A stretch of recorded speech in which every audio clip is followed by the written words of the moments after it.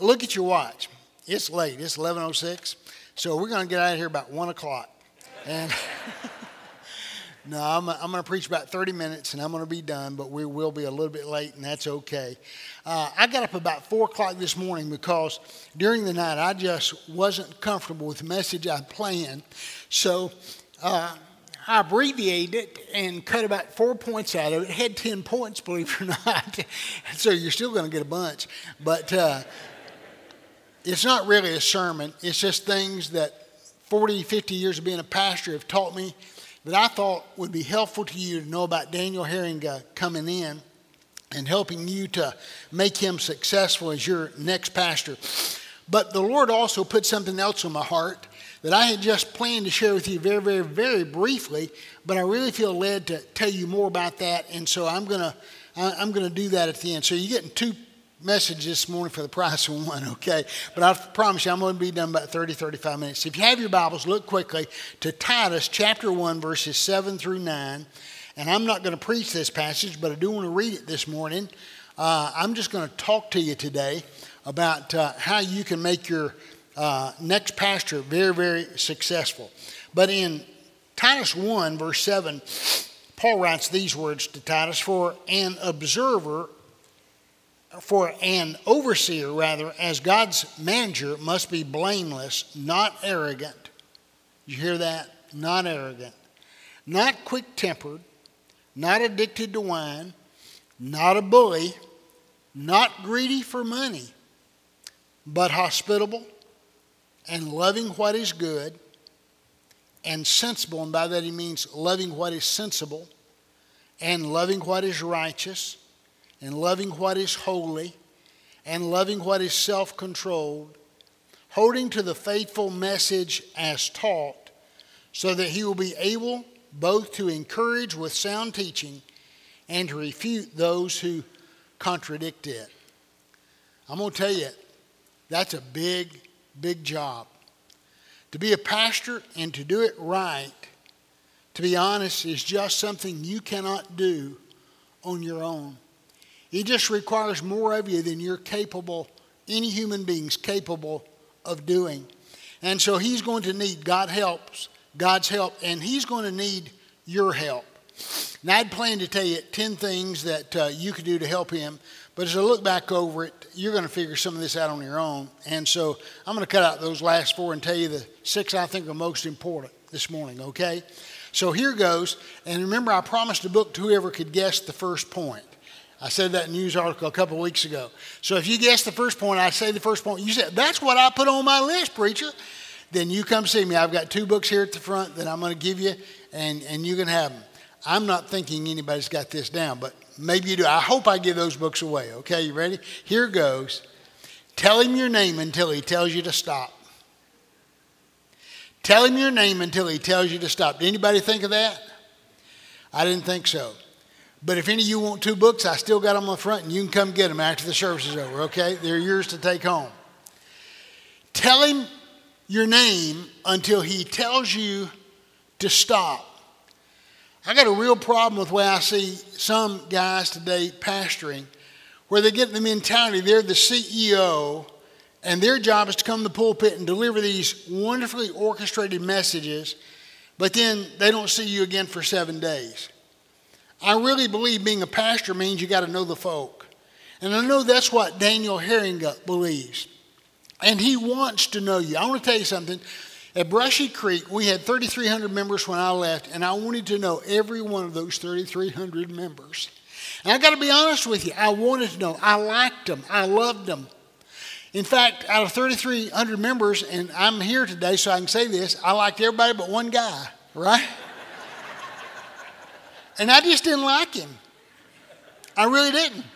I had a hard time believing Jesus liked him. I know he loved him.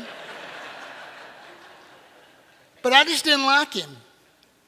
But most everybody I not only liked, I loved. And I wanted to know him. But I want to tell you something. I can't know everybody unless you at some time meet me and tell me your name and let me get to know you. For me to know you, you've got to get to know me, and I've got to get to know you. So tell him your name, tell him your name, tell him your name. And one day he'll say, you don't have to tell me your name anymore, Christine. I know your name. It's Christine. And you can stop telling him your name. Now, here's just a quick addition to that. I know everybody hates this. Wear name tags. Beginning next Sunday for about 5 or 6 weeks, put on a name tag. Now, some of you say, I don't like those name tags. I ain't going to wear no name tag. Everybody knows me. No, they don't. That's why when you ever meet anybody in the hall, if you ever had somebody, and every time you see them, they say, hey, bud, how you doing? Man, good to see you, friend, neighbor. Because they don't know your name. If I ask any of you in the congregation right now to stand and tell me the 15 people nearest you, a lot of you go, uh-oh. In fact, I think I'm going to do it. No, I'm not going to do that. You'd be embarrassed because you think, man, I see all these folk and I know them by face and I know something about them and I really do care about them and we have conversation, but I don't know their name. You know what happened? You saw them and you spoke to them, you spoke to them, you spoke to them, you spoke to them. They told you your name somewhere and all that, but you forgot it. And then they kept seeing you, and then you'd been here so long you forgot to ever say, I don't know your name. Would you tell me your name? So it's going to be good for you. Wear those name tags and see everybody's name and begin to memorize names and let him see your name and know who you are. So tell him your name until he tells you to stop. Here's the second thing. Pray for him every day. Boy, there's nothing you can do for your pastor better than to pray for him. When I say pray for him, I want to tell you what I mean by that. I don't mean to have a list of names because a lot of folk kind of do this. And they pray for their families, all their family members by name. By that I mean they just kind of call their names in passing. And they've got some missionary things and they pray about those things. And they just run through this laundry list as quickly as they can. I'm not talking about that. If you're going to pray for them that way, pray for them just one day a week. But when you pray for them, really pray for it. And by that I mean this. Put yourself in Daniel's shoes and think about what is it like to be the new pastor at Pickens First Baptist Church. He's leaving Houston, Mississippi. He's wanting to come here, but I'm telling you something. He's sad over leaving those people in Houston, Mississippi. And you want him to be sad because he loved those folks and he wants to say goodbye to those folks. And he's going to have heartache, and his children are, and his wife is. And they're coming here and they're looking for a new house. How many of you tomorrow, somebody comes to you and says, you got 30 days to get out of your house. You got to sell it. You got to go find one in another town you've never been to hardly. Have you looked for a house lately? Man, they're high as a kite. It's going to take a miracle for him to come in here and find something in short order and buy that house and move into it. So pray. That's some of the stuff he's going through. He's going to take a daughter out of high school and put her in a high school here in Pickens. And she knows some of the kids here. She was here 15 years ago, so she knows everybody she knew when she was 2. What could be the adjustment in that, right? So pray for them. And he's going to come here and he's going to want to preach the best messages. Man, I done dropped some money on the floor. I don't ever leave money on the floor, Brian. It's yours? Yeah, I believe that. I believe that. Good luck getting that out of my pocket. I'm just telling you, they need your prayers. They're thinking about a lot of stuff. He's thinking about messages he wants to preach because he wants to come and make a good first impression. And he's trying to decide, what do I need to preach? And you pray for him. Pray God will wake him up in the night the way he did me last night and just say, Daniel, here's what you need to preach. That he'll have a burning passion to preach God's word. That he'll do his very best in these early days as your pastor here. So pray for him. Thirdly, when you hear an idea you don't like, and I really love this point. When you hear an idea you don't like, remind yourself of 2 truths. How many of you ever hear an idea you don't like? A lot of you have lived your life that way, right? You ain't never liked nothing. I mean, a lot of people, it don't matter what the idea is. I just know right off the bat I'm not going to like it, right? Now, a lot of us are different. We like certain things, and then other things we don't like necessarily. Have you ever done this? No, I just don't like that music. I wish they do this. I like it when they do this, but I don't like it when they do that. I like it when he preaches this kind of message, but man, I don't like it when he preaches that kind of message. Or I can understand our church doing that. That's a good thing, but I don't like it when we do that. Two things you need to remind yourself of. You ready for this? And this is good not just in church. This is good everywhere. First of all, tell yourself this. It's not all about me. Okay? When he comes out and he gives you ideas, here's what I think we ought to be doing as a church. Here's some things we ought to start doing, some things we ought to stop doing. When you hear that idea, even if something in you says, that ain't going to do nothing for me, I don't really like that, I don't think that's the direction we ought to go, remind yourself it's not all about you. You know what he's thinking about? He's thinking about the hundreds of folk who come to First Baptist Church of Pickens and how to help you to grow spiritually, and sometimes you need things you don't necessarily want. But he's also thinking about people who've never darkened the door of First Baptist Church of Pickens. He's thinking about people who have moved here from other places and they don't have any friends. He's thinking about young people at time who are turned off to what they've seen in the church, and he's trying to find a way to reach them with the gospel of the Lord Jesus. He's thinking at times about senior adults who've grown up angry with the church, and they're really angry now at the church, and how he can reach them for Christ. So right now I want you to do a little exercise with me. We're going to do two of these things. I want you to say out loud, it's not all about me. Go ahead and say it right now. It's just not all about me. Because I want to tell you something. In the church, we have this habit of thinking it's about me and my friends and people who are like me. And everything that's done ought to be for me. I ought to like everything. And if it ain't going to do me or my family any good, it's just not any good. That's just crazy. Here's the second thing you need to tell yourself. You need to tell yourself, not only it's not all about you, and this is really going to be hard for some of you. You ready? I really love this one. I could be wrong. Now, some of you have never said that in your life. Some of you have never even imagined that. But step out on a limb with me this morning and turn to your wife or your husband and say, I could be wrong. Really, do it right now. Just turn and look at your husband or wife, somebody you know. Jimmy's about to have a heart attack.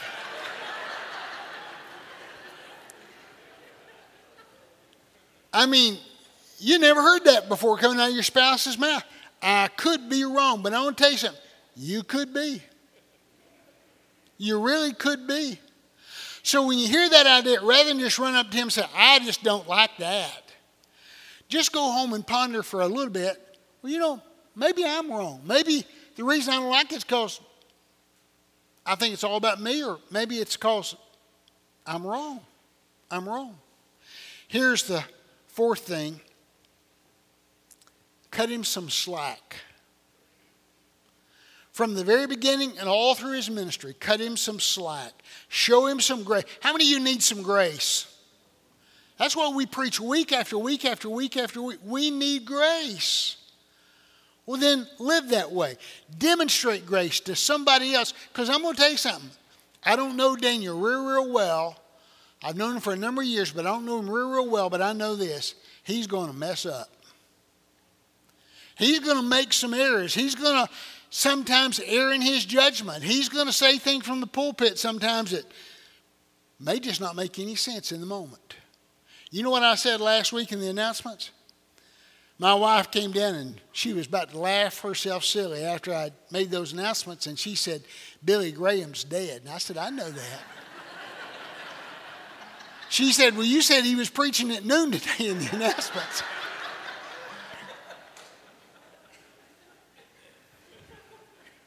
Picky, picky, picky.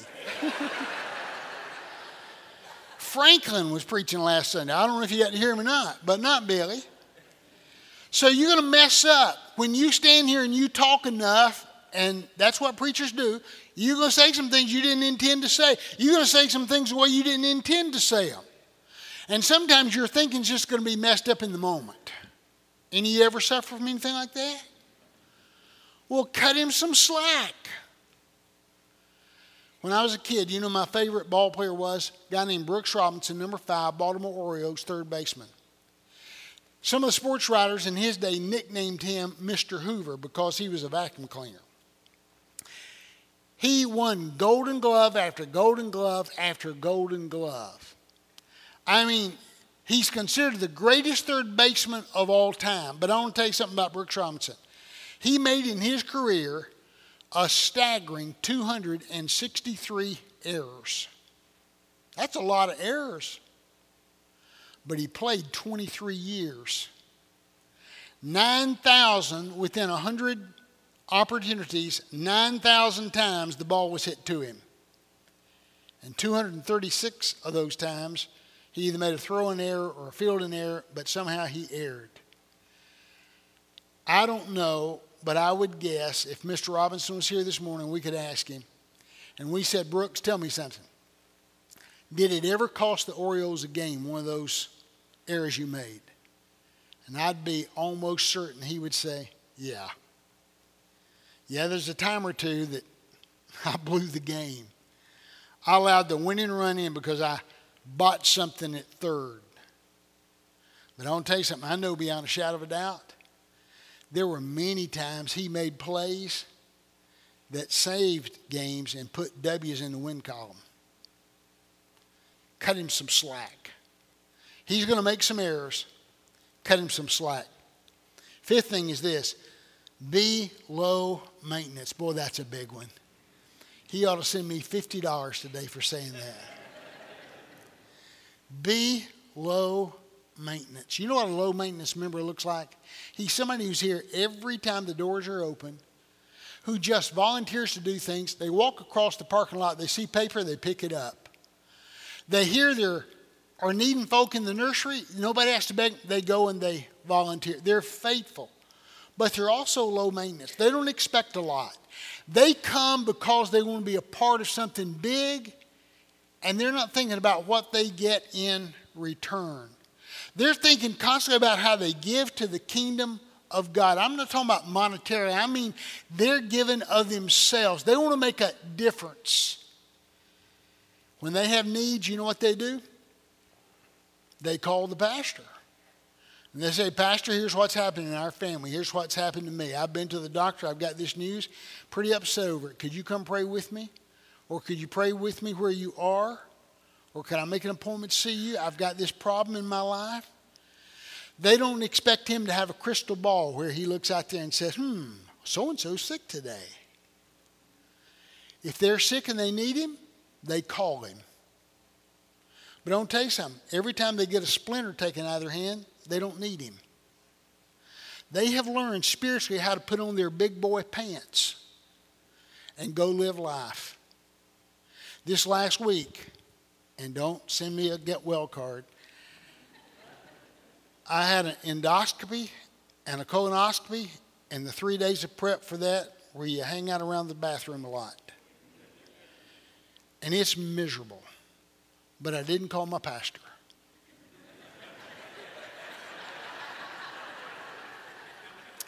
I just hung out in the bathroom. You hear what I'm saying? There's sometimes I need to call him. When I need him, I need him. And if I know I need him, I'm going to call him. And if he can't come, he'll send somebody. And that's great because they can pray just the same as he can. But there are other times I don't need him.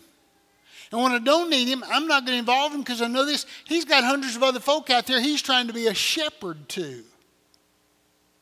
And I overburden his life when I ask him to do things that if I just put on my big boy pants, I could do it myself. You understand that?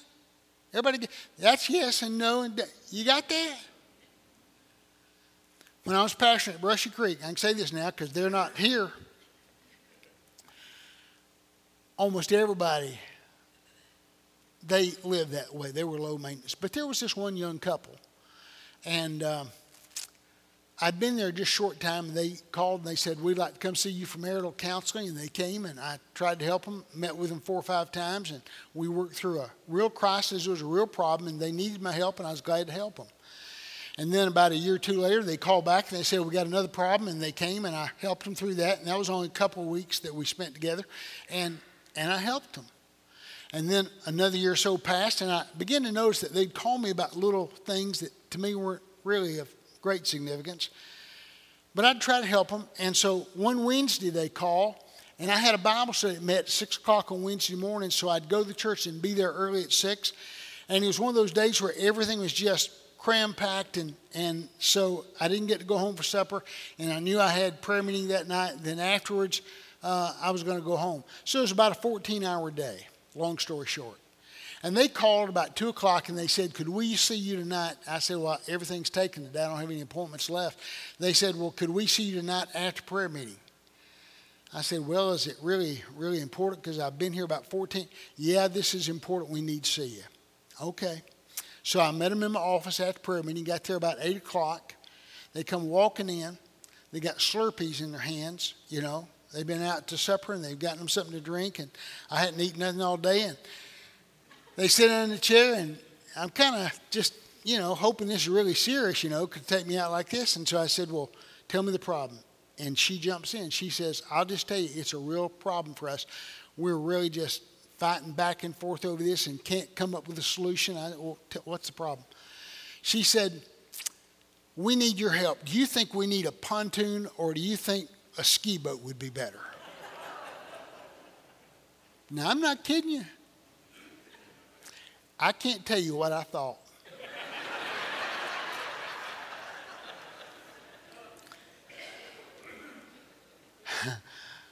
I want to say, get out of my office. I don't care if you get a John boat or a ski boat or a pontoon boat. I don't care. It doesn't matter. Do you understand what I'm saying in that? Now, I'm saying it in a funny way, trying to be funny about it, but I want to tell you something. Man, we need to hear that. He can't settle every little thing comes along in your life. Be low maintenance. Go to him when you need him, and go to him without hesitation, because he'll want you to do that. That's what I wanted to do. But make sure it's a bona fide need. Lastly, let him lead. You've called him here to be your pastor and your shepherd, and that means he's going to be a servant. And if he's a good pastor, he's going to have a servant's heart, and you don't need to tell him he's a servant. He'll know that. You don't need to treat him like he's your slave or your servant. He's not your gopher. He's your spiritual leader. He's your shepherd. Let him be that. Let him lead. Sam Couch is sitting back here. Oh, there he is. I spotted him earlier. He and I have gotten to be buddies since I've been here. He's a mechanic. He works on big time equipment, tractors, all that kind of stuff. Been doing it all his life.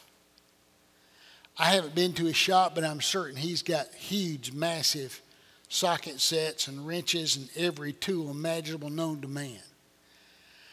Robbie can tell you, because he's pretty mechanical, but I'm not, okay? But I do have a socket set.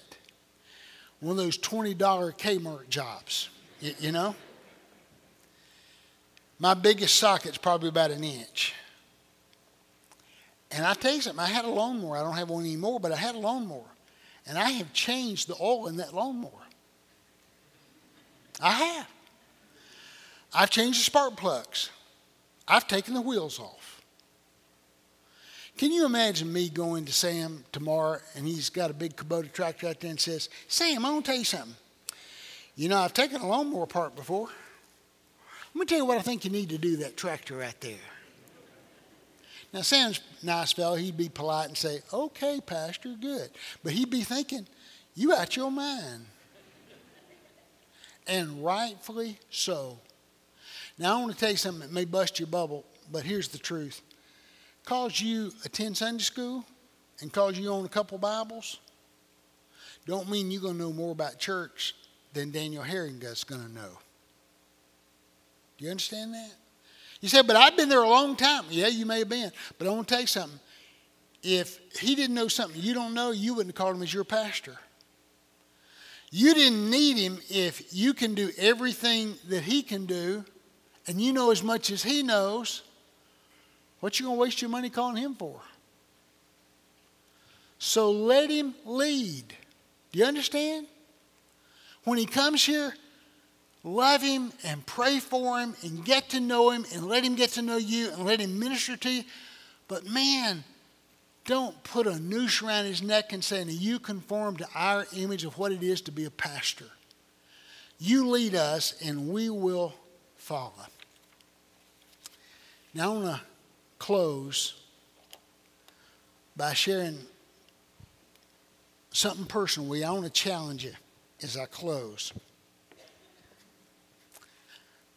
And I want to do so because when I retired a few years ago, I began to take stock of my life because the bulk of my life I know has come and gone. It has passed.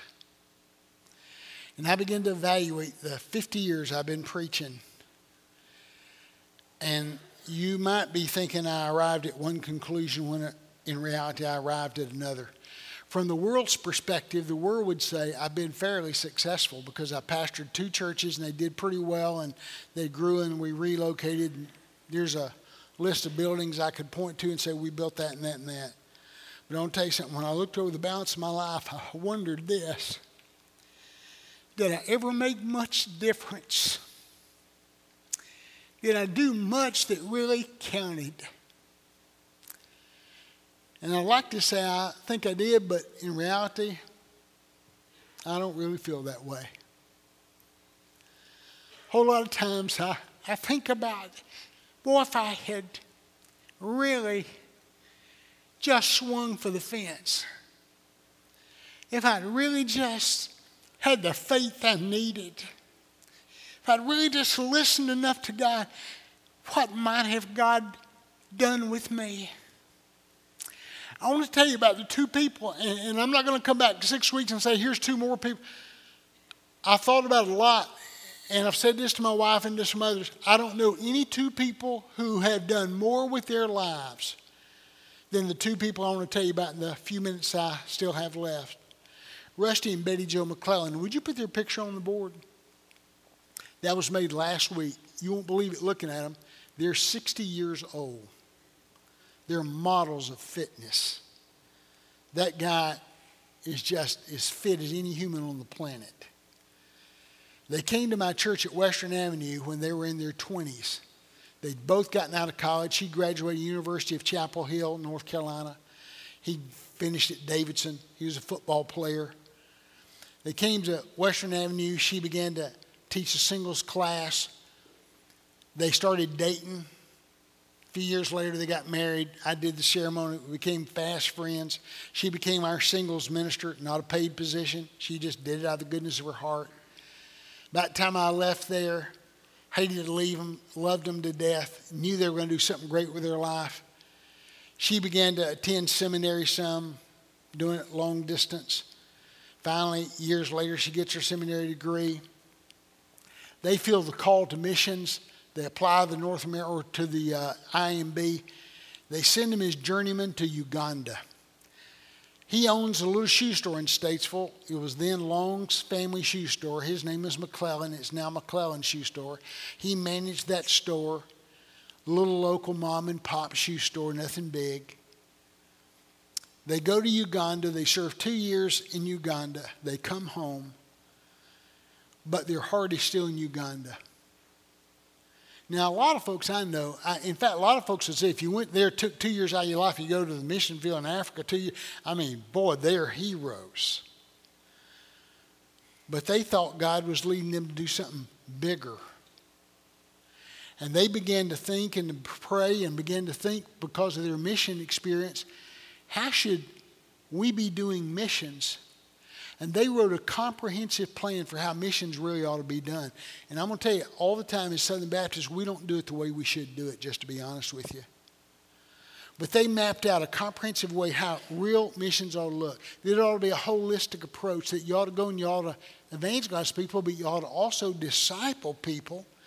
And then you ought to teach them how to live their lives, and you ought to help them to plant crops. You shouldn't just give to them, but you ought to help them earn a living, and you ought to help them learn how to live a right life, morally and spiritually, and to be good citizens, and earn a living for your family, and how to get along, how to have water and hygiene and all those things. And they just incorporated in a big program. And here from the States, they began a ministry in Uganda They found some folk they had led to Christ, and they began to disciple those people and began to hire a few of them with some bucks they could get here and there. And they began to lead Bible studies, and they had jail ministries. And over a period of just a few years, they started 2 schools in 2 different villages that are just supreme educational places. And then they had a jail ministry, and they opened a children's home. And they had 12 kids come to that children's home. They took 12 orphans off the street, and they raise them till they get college age, and then they send them off to college. And they teach people how to plant crops, and they drill wells. It's amazing. They started that in 2008, and they still do it out of their home in Statesville. They go there about 3 months a year. They'll take about 3 trips there, and they stay about a month at a time, and they oversee that whole thing from the state side. And it has grown to where they now raise about $500,000 to $600,000 a year and sink it in that ministry. And last year, I'm on their board of directors. I just went back on. And this last year, the report was, you ready for this? You know how many people they disciple in a year now? They disciple 5,000 people every year. They come from the Catholic Church. They come from the Lutheran Church. They come from the Anglican Church. They come from the Church of God, the Pentecostal Holiness, the Methodists. If they'll show up, they'll disciple them. And I'm not talking about, okay, there were 5,000 different people who came 2 times a year. I'm talking about 5,000 people who came for a whole year. And they discipled these people. And so I was with them a couple of years ago. And I told them what I told you. I said, I've read a lot of books about great missionaries, but I've never known anyone who's done as much with their life, who said, you know what? I'm going to pull out all the stops. However God will use me, I want to be used. I said, I've never seen God use anyone the way he's used you. And my wife and I began to pray about it. And the Lord put it on our heart. We've done so little. I said to Carter one morning, I said, Betty, what would it cost to build a children's home in Uganda? She says, man, it's so much cheaper here than over there. I said, it's going to be about $35,000 is all it is. And what would it cost to operate it? About $15,000. I said, really? She said, yeah. I called her back in about an hour. I said, me and Regina have been praying. God's put it on my heart. Don't know exactly how it's going to happen, but I want to build that children's home, and I want to staff it for a year. And I'll make that commitment to you. That was in June of 2020. COVID had hit. I wouldn't preach anywhere, but I thought, well, something will open up. And I made a commitment. Whatever I earn, I'll just give back to that ministry. And so I did a funeral here or there, and I'd give that money to that, and then we would just take out of our savings and retirement. We were giving to it. And then back in July of this last year, you asked me to come be your interim pastor. And the Lord opened the door for me to do that. And I asked the leadership here, Brother Mendel, instead of giving the money to me, could y'all just send it straight to EWT? And I'm telling you this is a reason not to brag on myself, but I want to tell you something. Here's what you've built. It's completed now, and they're in the process of painting it. Isn't that great? 12 kids are going to be in there. And you had a major hand. You paid for about half of that house and the need to take care of that. And so here's my challenge to you. Oh, and I want to show you the picture of the kids that's going to live in it. I did cute little kids. That's just a few of them. But they're kids just like those kids right there. Those live in another house they got right now. But I'm telling you something. For years and years and years and years to come, if Jesus tarries, they're going to be kids who don't have a mama and a daddy who are going to go that home, and they're going to get discipled, and they're going to be people who love on them, and they're going to go off to university, and they're going to make something out of their life, and it will make a difference in eternity for them. And here's why I'm telling you that.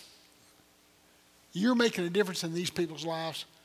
Continue to do that as a church. And I'm not talking about this ministry. You may choose at some time to give this ministry or not, but do this. Do things as a church that matter. Stop just stacking chairs on the deck of the Titanic. Do things that matter. Ask yourself, What can Pickens First Baptist Church do that will make a lasting difference for the kingdom of God, and do that? And then finally this, you do that. You could be a Rusty or Betty Jo McClellan. They put their pants on just like everybody else in this room. And you could do that. Right now, God has given some of you a vision and a dream for what you could do here in Pickens or somewhere else. Don't abandon that dream because it looks too big or too hard, or how would I ever do that? You pursue that. You've got one life to spend. Don't waste it. Thank you for letting us come and serve. Let's pray together. Father, thank you for this opportunity you've given me. Thank you, Lord, for how this church has wonderfully supplied the needs of these children there in Africa.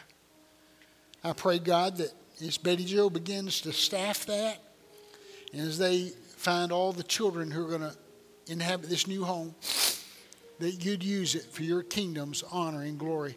Bless Daniel Heeringa as he comes here, Father. I thank you for him. I think they've got a great match. And I pray, Father, that you just use him in a mighty way to preach the word here week in and week out at Pickens. For we ask it in your name for your sake. Amen.